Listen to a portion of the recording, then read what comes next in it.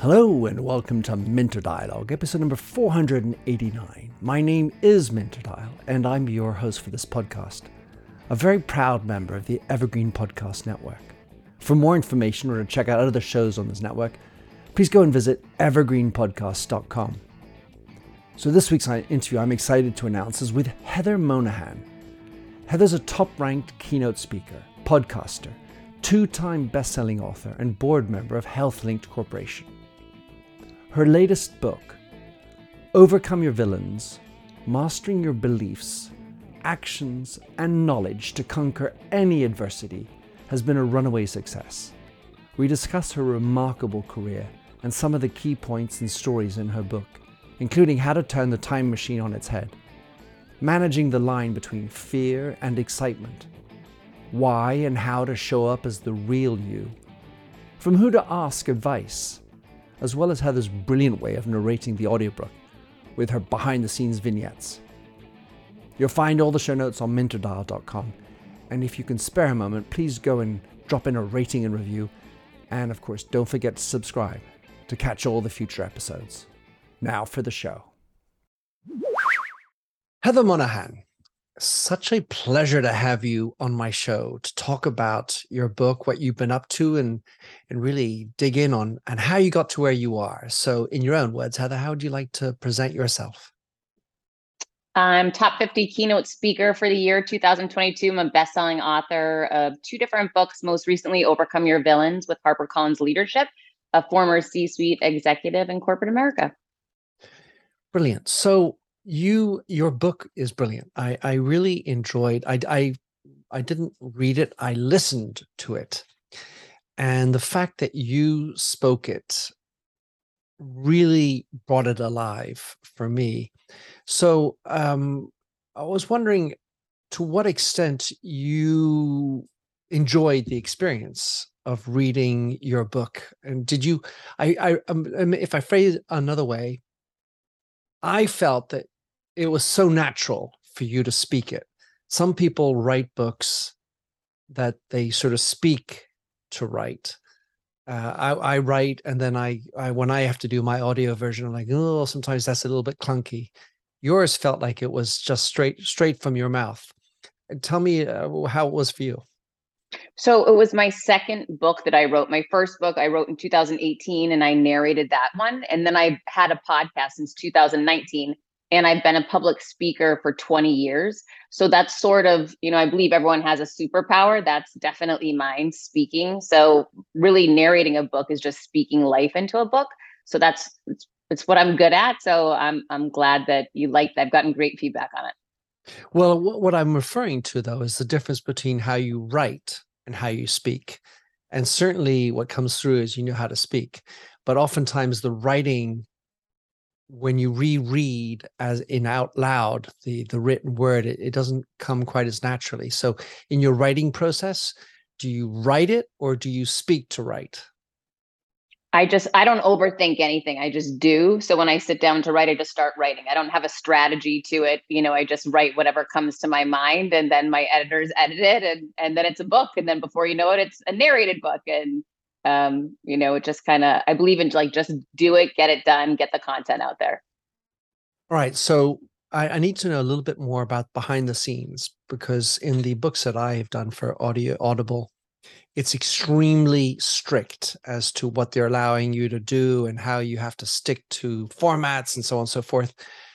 Behind the scenes, you add to every published chapter, because you published it before, you wrote it before pandemic, and then you published and spoke the afters. So tell me about the behind the scenes, because those are absolutely riveting and really make the book a very different experience. So I had listened to David Goggins' book. I think it's called You Can't Break Me. And he does not narrate it. He has a professional narrator narrate the book. And at the end of every chapter, he would just give his opinion of a behind the scenes from the lens of his eye. And I remember I had listened to that book probably in 2018. It was after I had narrated my first book. And I loved the context that allowed for and the insight that it gave. So I remember saying to myself after I heard that, the next time I narrate one of my books, I'm going to use the same methodology. My second book I did with HarperCollins Leadership. So I had to get approval from the head of audio in order to do it, because as a writer, you think that you have, all the decision-making ability, but when you publish with a traditional publishing house, you don't. And so I made a pitch for the head of the audio division that I wanted to do this kind of behind the scenes riff after each chapter to get people up to speed with what had happened since I'd written the book. And he was all for it. And I ended up I was in the radio business for 25 years. I used one of my producers who I'd known for 2 decades, who's a wonderful person I'd worked very closely with. And so I just told him my idea. I said, I have no idea how it'll work, but once I'm done reading, like, give me a minute just to drink a water and then just hit record and let's see what I say. And that's basically how we did it. Wow. So it was really quite unscripted. I mean, obviously you thought about what you wanted to say, but you just ripped. This is what happens. I didn't think about it. That's definitely me. I don't think about things like that. I don't sit around saying, oh, this is what I want to accomplish with, this behind the scenes. I just wanted to go from a feeling. So I hadn't read the book in so long. I'd written the book a year prior. So once I finished a chapter, he would give me 1 minute just to take a drink of water. And then I'd say, hit it. And I would just explain like how I felt based off reading that chapter, having not had read it in a year. It strikes me, Heather, that this is, for me, the biggest learning. Outside of the fact that you're very straightforward and you like to do action, the idea of being who you are is not a scriptable thing. I would hope not. And yet so many people do that. And they overthink, they practice. And I mean, you do need to practice when you're a speaker. So there are things you do need. You can't just sort of wing it all the time. There are skills and talents that need to be brought together. But one of the things I really took away from this was bring your whole self. And it felt for me that in the behind the scenes, you were not just saying it, you were doing it. Yeah, I really was. All right. So one of the other things you said a few times in the audio version, which I didn't get, so I'm not familiar, crickets. So what that means, typically in most sales organizations, that's a term that's used very frequently. So what happens when you're in sales is you'll have an outreach where you're trying to get a hold of a CEO, you want to get a meeting with them, they're a potential client, and you reach out and you reach out and you reach out and you leave messages and no one ever calls you back. And so what people say is, all I'm getting back is crickets. It means nothing, no return phone calls, no follow-up. So it's really a reflection of that sound when you're, sort of a tropical environment where you hear the crickets outside and that's it. Mm-hmm. Yeah. All right. Well, now I know that. I'm wiser for it. So your book, Heather, you have it's packed with great ideas, tips. As I wrote in a post after I finished listening, I felt thoroughly out of breath. Kind of nervous actually at some level, because I was like, oh my gosh, there's so many things that I need to be doing. So I wanted to pick off a few of the things that really stuck out for me. And in our environment today, where there's such a division in our society, there's also a lot of problematic outlook from an economic standpoint. Let's say fear is a big topic, but you say fear is a liar. I'd love for you to just riff off how and why fear is a liar. Well, to your point of whether it be that we have a divided society right now, or that people are projecting recession and trying to project fear on, via the media to people. What I've learned, having gone through, the prior recession, is when you get really scared and start operating from a place of scarcity, that's exactly what you'll see and where you're going to stay. It's not going to be an enjoyable experience. Conversely, if you choose to say, I'm not signing up for this fear, I'm not signing up for this recession, I'm going to instead flip it and see it as an opportunity. When you start leaning in and leveraging the fear that everybody else has and start using that as a catalyst to thrust you forward, you start accelerating rapidly over everybody else. And so often you see, whether it be in a sales organization or otherwise, the people that lean into the recession and lean into these moments to say everybody else is going home, everybody else is backing up, I'm going to double down on it. Those are the people that show up and really start winning and start gaining business and increasing market share and closing more business, right? So it really stems from that place of choosing not to see it as a fearful time, but choosing to see it as an opportunity. So I have to picture you, or at least imagine generalizations being what they are, as an optimist. Would you agree with that? I would.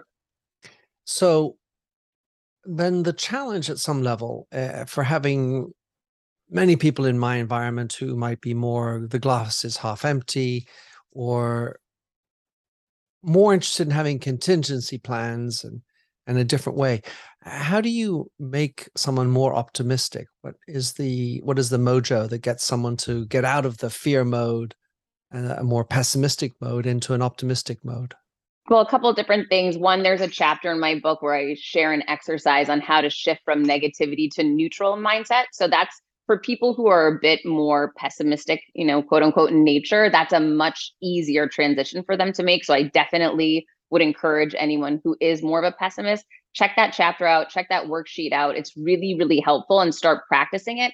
And you'll find it's much easier to shift into neutral. And I suggest that for people. But there's also many other things, right? That if you're one of the things that I talk about so much in the book is about firing your villains, right? And so Mm-hmm. for me, being around negative people that are, whether openly or passive aggressively trying to hold you back or put you down, that's going to wear you down and inevitably, eat away at any optimism you have. It just oftentimes happens without people realizing it. So that's the number one thing, is to do an assessment of all the people in your life who you spend time with, rate and rank those people, and see who are those people that you need to fire from your life.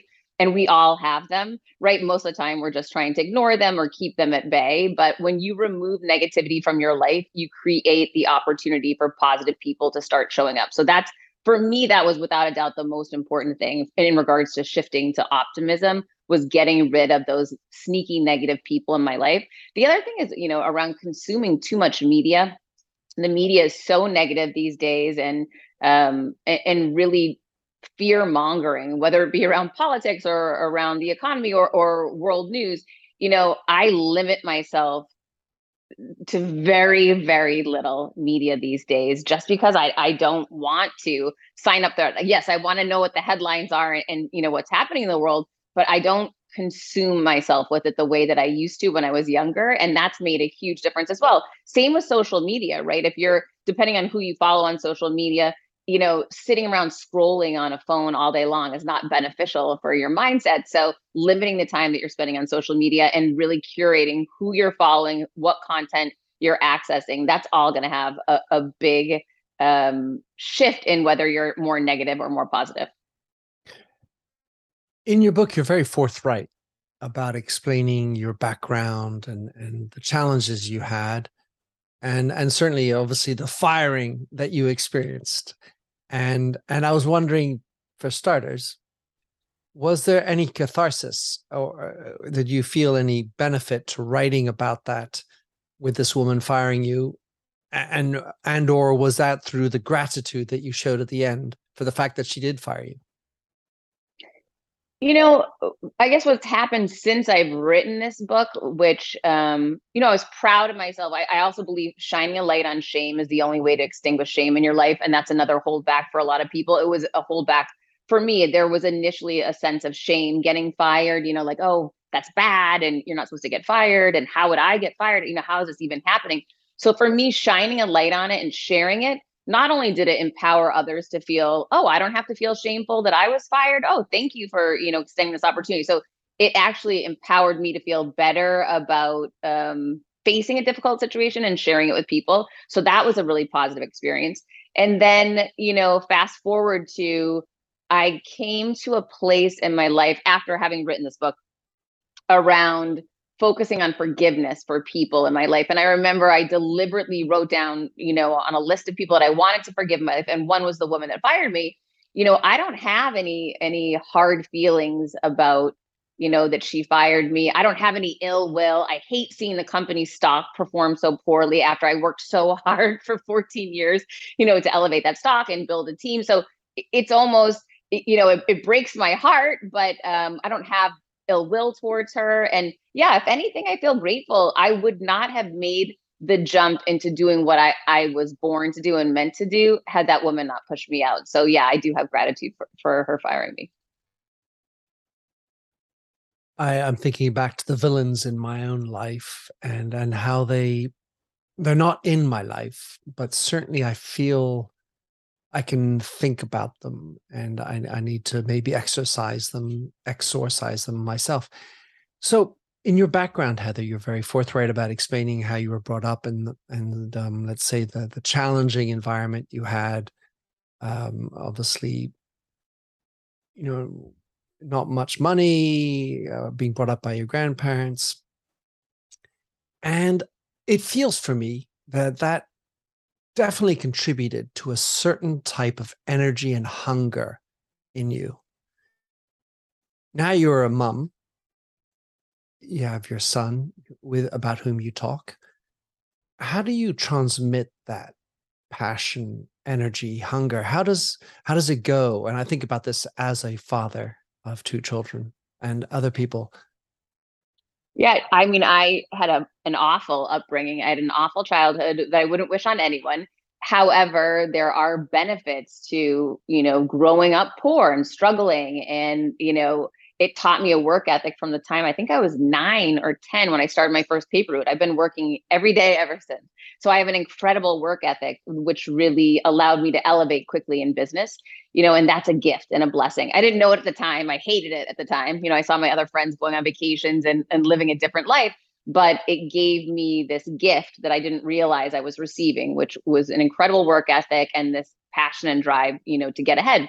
My son grew up very differently than I have. My son has a different personality that I have because he's gone through very different experiences. And so while he is definitely a much more laid back soul, he's definitely chill. He doesn't feel like this. I have this constant desire and need to want to get ahead and to accomplish, big things.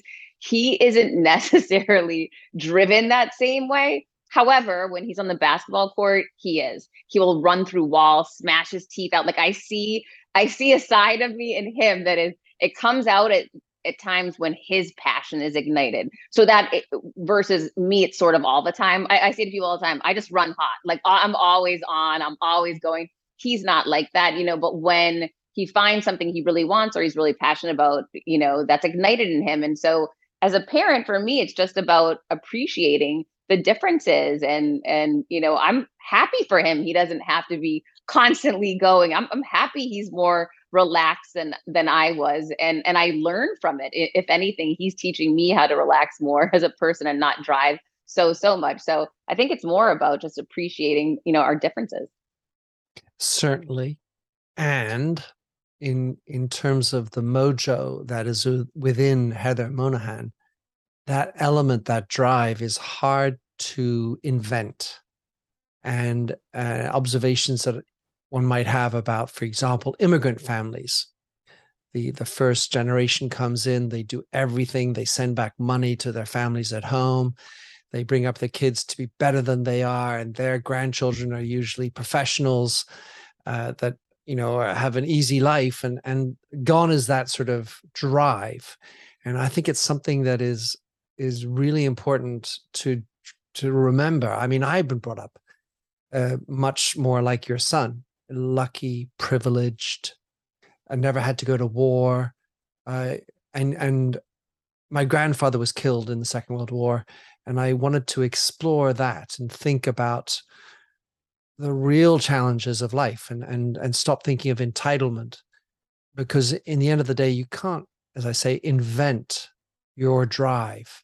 And so the challenge we have somehow for people looking around us at more entitled people is to foster that challenge is good, and that drive is essential.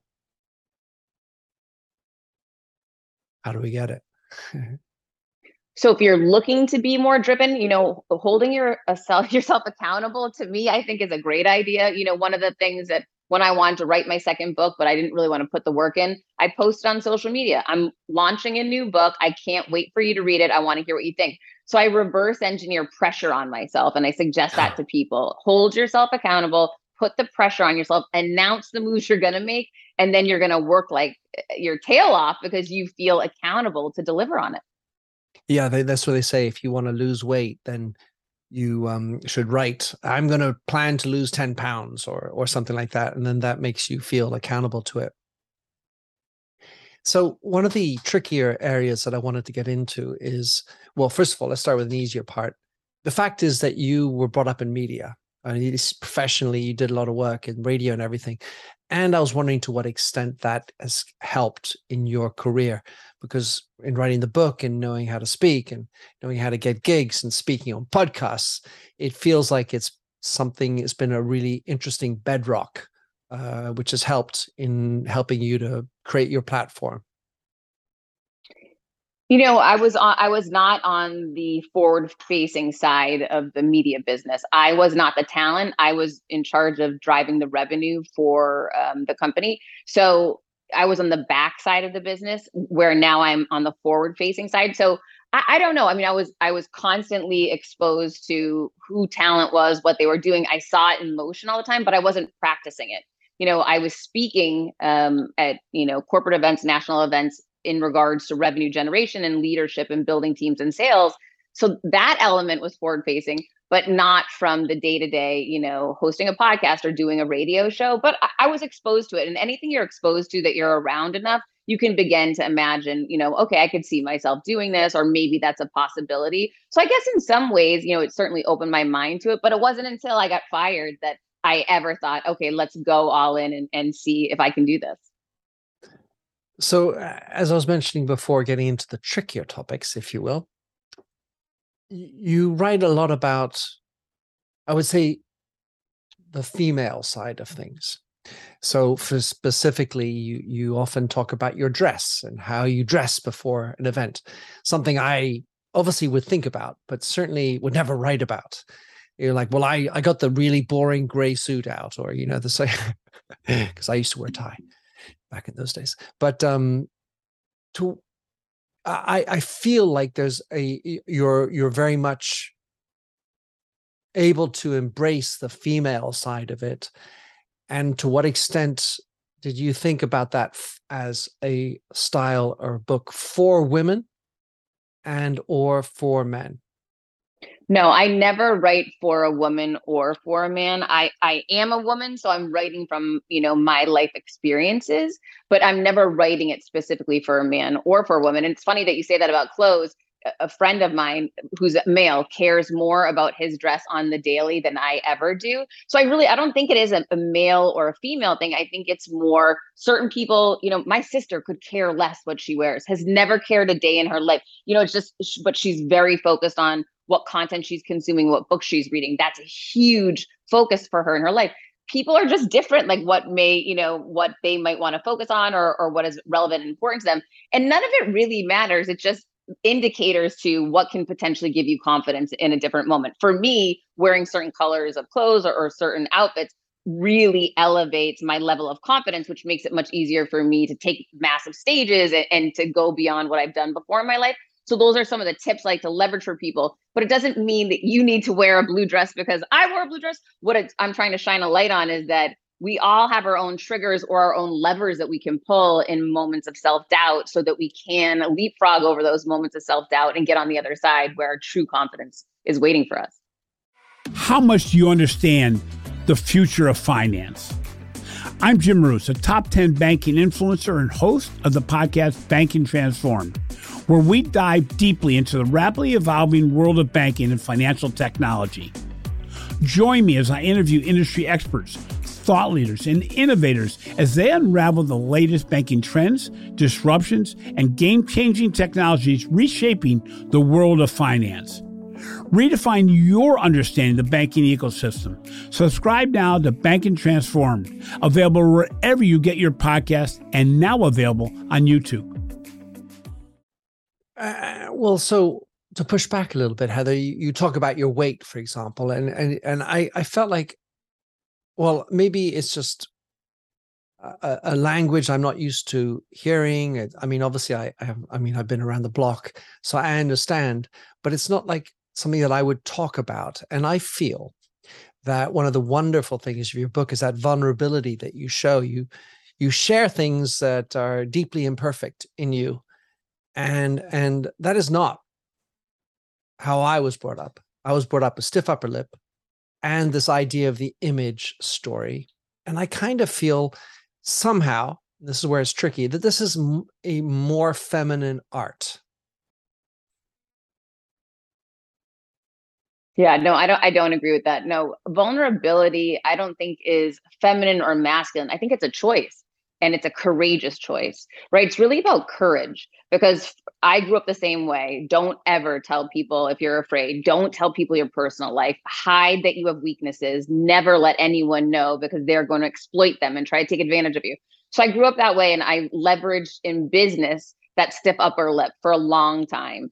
And then I remember having a child and thinking, well, I don't know what the heck I'm doing now. Yeah, I know what I'm doing in business, but I don't know what I'm doing at home. And suddenly, as I began to accept that, I just started opening up my mind to, what if I ever brought this to the workplace and shared that I actually don't have all the answers on how to run the company every single day? I wonder. And so I would, in small conversations and small pieces, started to bring that vulnerability into work.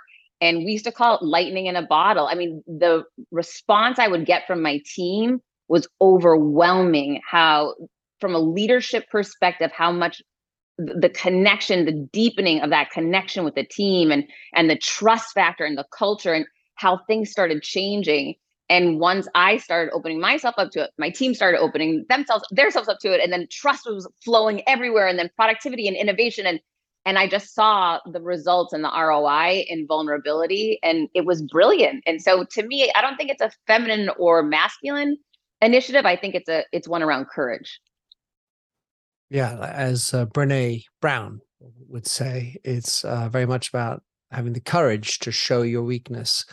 And I've obviously I've had my own executive experience, and I remember very much the first time I ever cried in public, and how that was really a shift in my perception of the idea of image versus vulnerability, image projection, and how vulnerability at that level, to the extent that it's genuine, because you don't want to just sort of say stuff, but it doesn't bring you down in their eyes. It actually brings you closer in connection with you, because they feel, oh my gosh, this is actually a human being who's imperfect, like me. Agreed. So you talk a fair amount about beliefs and try to understand them, man. You talked about this retrospective truth and the time, and turning the time machine on its head. I found this one particularly interesting, because I think a lot of people are stuck on beliefs, making beliefs their flag, the thing that's the most important, and somehow going down rabbit holes and wormholes that aren't healthy. So could you explain to us a little bit more about how we should look at and manage our beliefs? Yeah, the book is built on a three-part framework, which is called the BACK system: beliefs, action, and knowledge. The first section of the book is around beliefs. And so the first step when leveraging the BACK framework is to take whatever belief that you're holding and ultimately boil it down to the most simplistic shred of fact that you can find, if there is any. Oftentimes you'll find there is no factual basis for it, which is great news, because you can throw that belief out. But we'll use the example of when I got fired. In that moment when I was fired, I held a belief that I've lost everything. So I had to challenge myself by using my own framework to say, okay, have I actually lost everything? And this is a process I went through. No, I didn't lose my health. I didn't lose my business skills, my network, my experiences, my business acumen. I didn't lose really my friends, my family. I didn't really lose anything. I lost a paycheck. And that was fact. There was fact in that. So when I boiled down from I've lost everything to I've lost a paycheck, suddenly it became much easier to move through that belief to step two, which was action. and start doing something about it. So something I strongly suggest to people, whatever belief you're holding, boil it down to the most simplistic shred of fact that you can find. And what 9 out of 10 times you'll find is there is no fact to it. And then somehow the thing that I try to do, Heather, with my clients and such, is to, if you have a belief, at least it must be also linked into your values.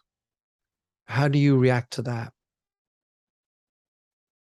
It could be, it may not, right? So my belief that I thought I lost everything, I don't think that was about values. I think it was about reacting to a difficult situation. It was just a natural fear or a reaction. I don't think that was so much about values. I guess it depends on the situation. Every isolated incident may be a little bit different. And the more emotional you are, the more you're probably going to tend to react and potentially see things through a negative lens or a fearful lens, when something like getting fired happens. So I guess it really depends on the situation. Yeah, and it also depends on to what extent you really know yourself, I feel. And for example, to what extent you really know your own values. And so you're in your mid-40s, as you say proudly in the book. How do you feel on the journey of knowing yourself that Heather Monahan is today?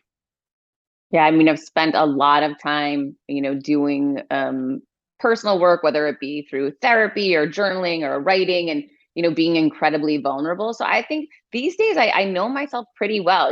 It's definitely a work in progress. It's not something you can give up on, in my opinion. It's something you need to keep working on. We're always changing all the time, entering different phases of our lives and doing different things. And so it's an ongoing process, but I think I'm doing pretty well with it.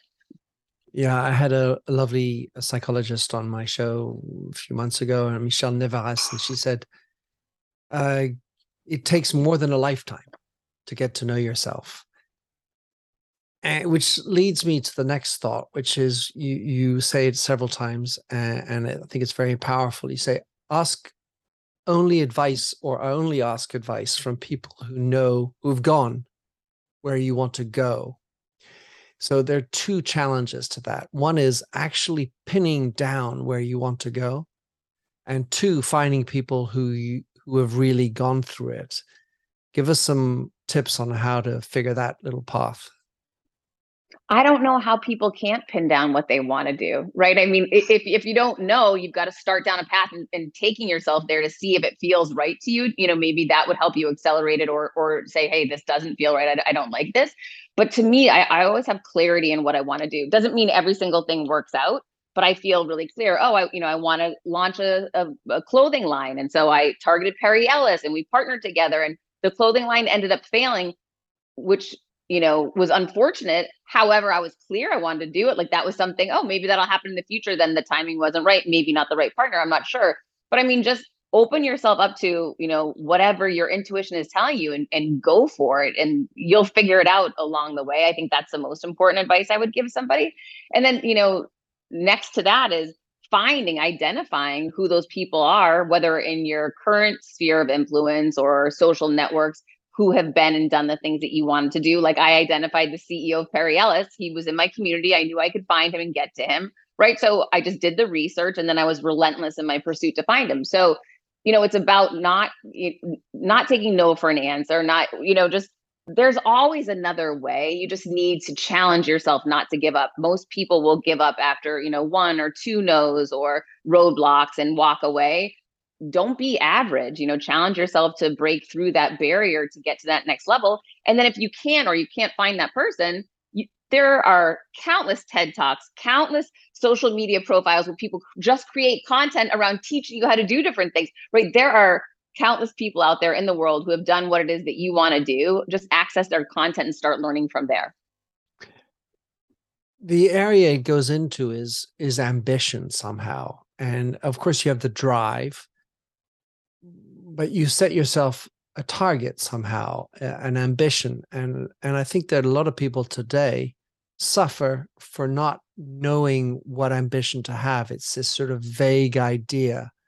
And if you don't have that gnawing need to accomplish something, it can very easily just turn into being a sloth and this entitlement idea that I had before. So do you feel that in your circle, of course you have a particular circle, but do you see ambition as something that's transmissible, something that you can inspire in other people? Yeah, absolutely. I mean, if you surround yourself with people who are constantly challenging themselves to get to the next level, sharing their goals, going after them, failing publicly, pushing themselves back up, if those are the type of people you're spending your time with, you will inevitably join them in some way, shape, or form. Just as easily if you surround yourself with people who are constantly talking about the past, reveling in the past, not working on new projects, and sitting on their couch, you're going to inevitably end up sitting with them on the couch. So yeah, it goes back to overcoming your villains, getting rid of the people holding you back so that you can spring forward. Yeah. So surround yourself with people that you'd like to be like-minded with, and make that your target. One of the funny things you talk about is that you got rejected 14 times. And so that's a perfect demonstration of going beyond the no and finding that sort of resilience. At the same time, I was thinking, at what point during that journey of the 14 no's did you think your agent could have been a villain? I mean, at the end of the day, no, you're not good enough. No, this isn't good enough for Heather. No, it's not good. You could take that to be villainous type of rejection. How do you decipher between villain and just a plain old no? It's so clear. One has a malicious intent and a harmful intent, and one does not. And so it's very, very clear. You just need to listen to yourself, trust your intuition. My agent never had any type of villain intent in her. She's not that type of person. It was always, you know what? This is good and this improvement's good, but there's still something missing, Heather. I know there's more within you. Like, it was always a positive. She might not have been giving me accolades, but it was never versus that woman that I worked with that, ended up firing me. There was always this, I'm going to stab you in the back. I'm not going to respond to your email. I'll smile publicly, but when I see you privately, I'm going to be so rude to you. There was always this back and forth that none of it made sense. It felt very uncomfortable. I knew something was wrong. So trust your gut and listen to your intuition. You'll know who the people are that are villains and who the ones are who are just telling you no for that moment in time.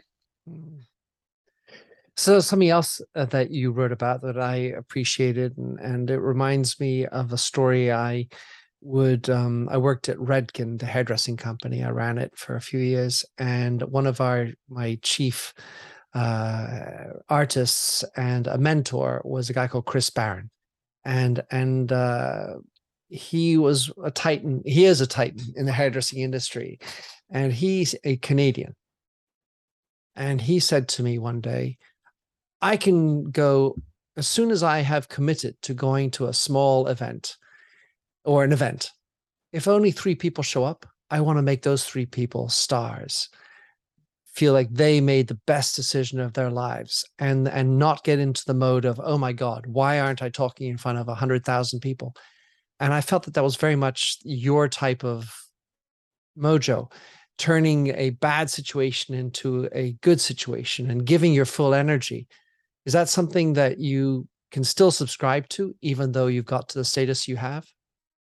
Yeah, absolutely. I mean, in my opinion, we're all here to make this world a better place, right? And if we're not doing all that we can do to make that happen in any situation, we're never going to find the joy that's potentially out there for us. So yeah, I challenge myself to do that regardless of the size of an audience. It's not about speaking to thousands of people. It's about having the potential to speak life into someone or to help someone change their life for the better. And, that's what it's really all about. You say at one point, you talked about fear earlier, there's a thin line between fear and excitement. I was thinking as I listened to that, there's also a thin line between good and bad stress.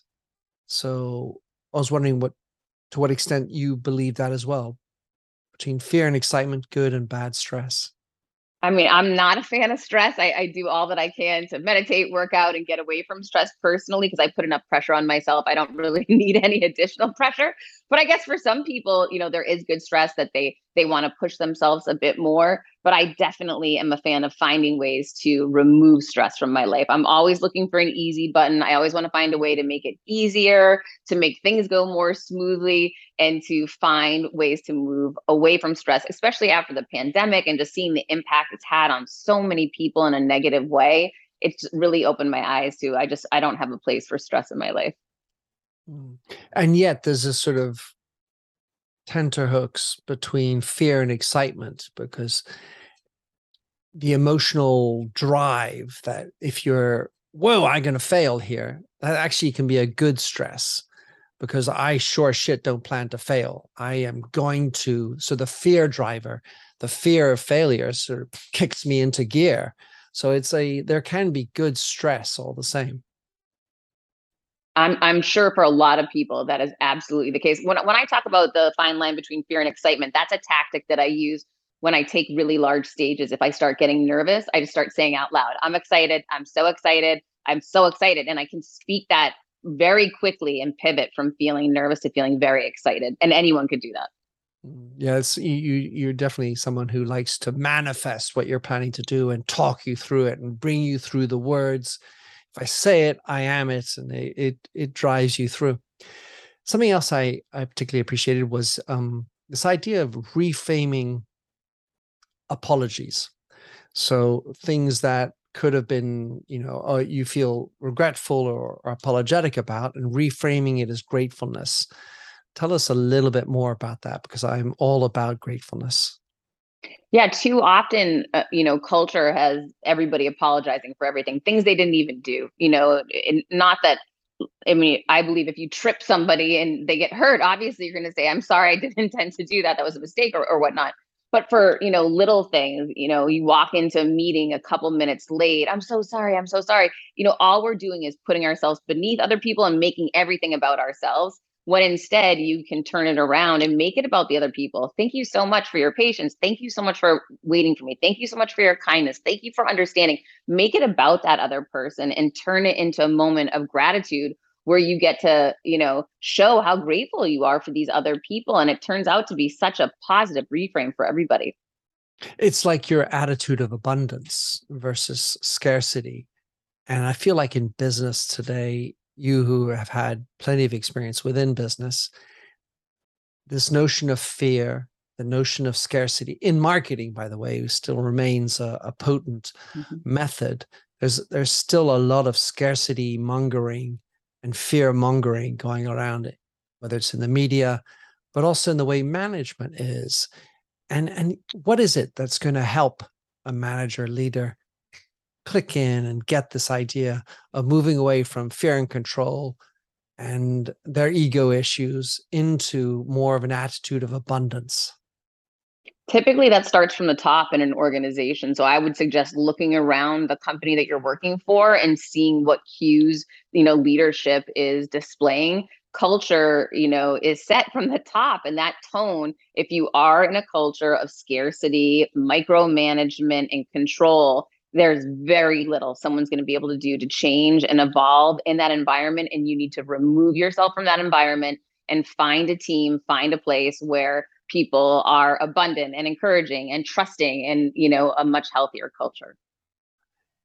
So the last area I wanted to talk about was you mentioned it several times, and obviously going through the pandemic, we had all the Zooms and all that, but you talk about the power of face-to-face meetings.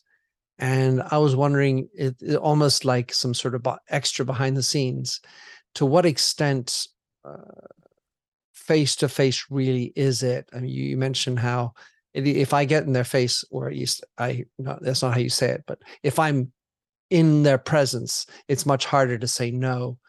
Is that something that really needs to transcend our Zoom world? We need to get out and see everybody and hug everybody, or at least be present with people. And to what extent is the physicality also something that you believe in, like shaking hands and all that part? Without a doubt, if someone, I just think of myself, if someone wants to ask me for something and they send me a text message, it's very easy to say no and just keep my day going. If someone sends me an email, it is so easy to not reply or to say no, I have no time, right? But if someone is standing in front of me and making a case for something they're asking me for, it's very hard to say no to someone, right? You want to help people. So 100%, and this is business advice I've been giving my entire life. If something is truly important to you and you want a yes, my agent said no to me 14 times over a computer. She and I were not in the same state, right? I am certain I would have gotten a yes long before I did, before 15, had she and I been meeting like in the old days, like we would have been if there had not been a global pandemic. So, I have far too much experience with this. If something is very important to you, make it important for the other person and go face to face with them. In regards to physicality, I can tell you, having been back in in-person events now, it's incredible the feedback that we see now, the response from the audiences. It's like nothing I've ever had the privilege of seeing before. And I've been speaking for over 20 years. It's not that I'm that much better. It's not that the other speakers are that much better. It's that there's this hunger and this absence that people, are longing for, to fill that physical void, or just the energy around being around others, and how much appreciation there is for it today. So I definitely see it in real time. It's very exciting to see. That's funny. My wife and I were commenting.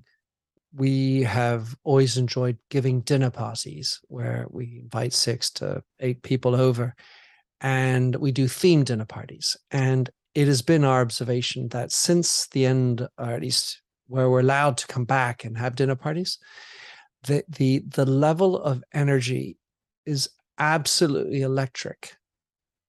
There's almost like some kind of nervousness perhaps within it, but then there's just this hunger that you were talking about to laugh, to share, and maybe this is the parting word, this desire for a more positive humanity is going to shine through. And we have to get rid of the fear. And to use your words, we have to reach our full potential. We need to take risks.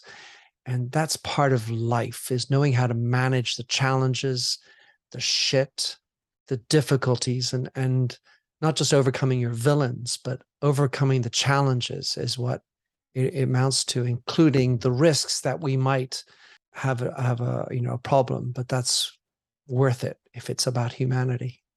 Agreed. Heather, thank you so much for coming on, sharing your thoughts. What's the best way for people to follow you, get your book, see what you're up to?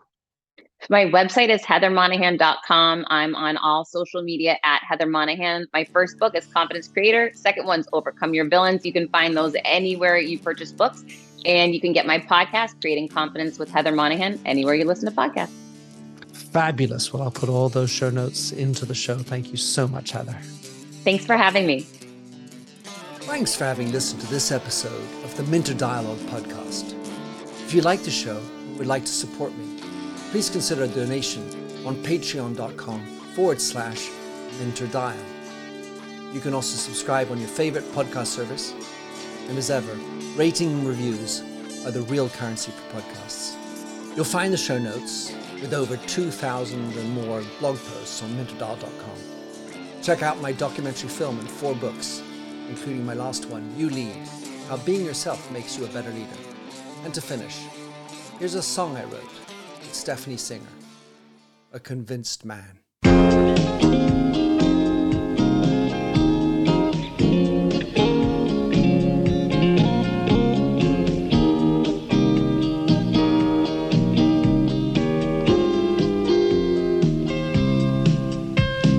I like the feel of a stranger tucked around me, precipitating the danger to feel free. Trust is the reason. Still I won't toe the line. I sit here passively, hope for your respect, anticipating the thrill of your intellect. Maybe I tell myself there's no use in me lying. I'm a convinced man, building an urge. I'm a convinced man, to live and die submerged. A convinced man in the arms of a woman.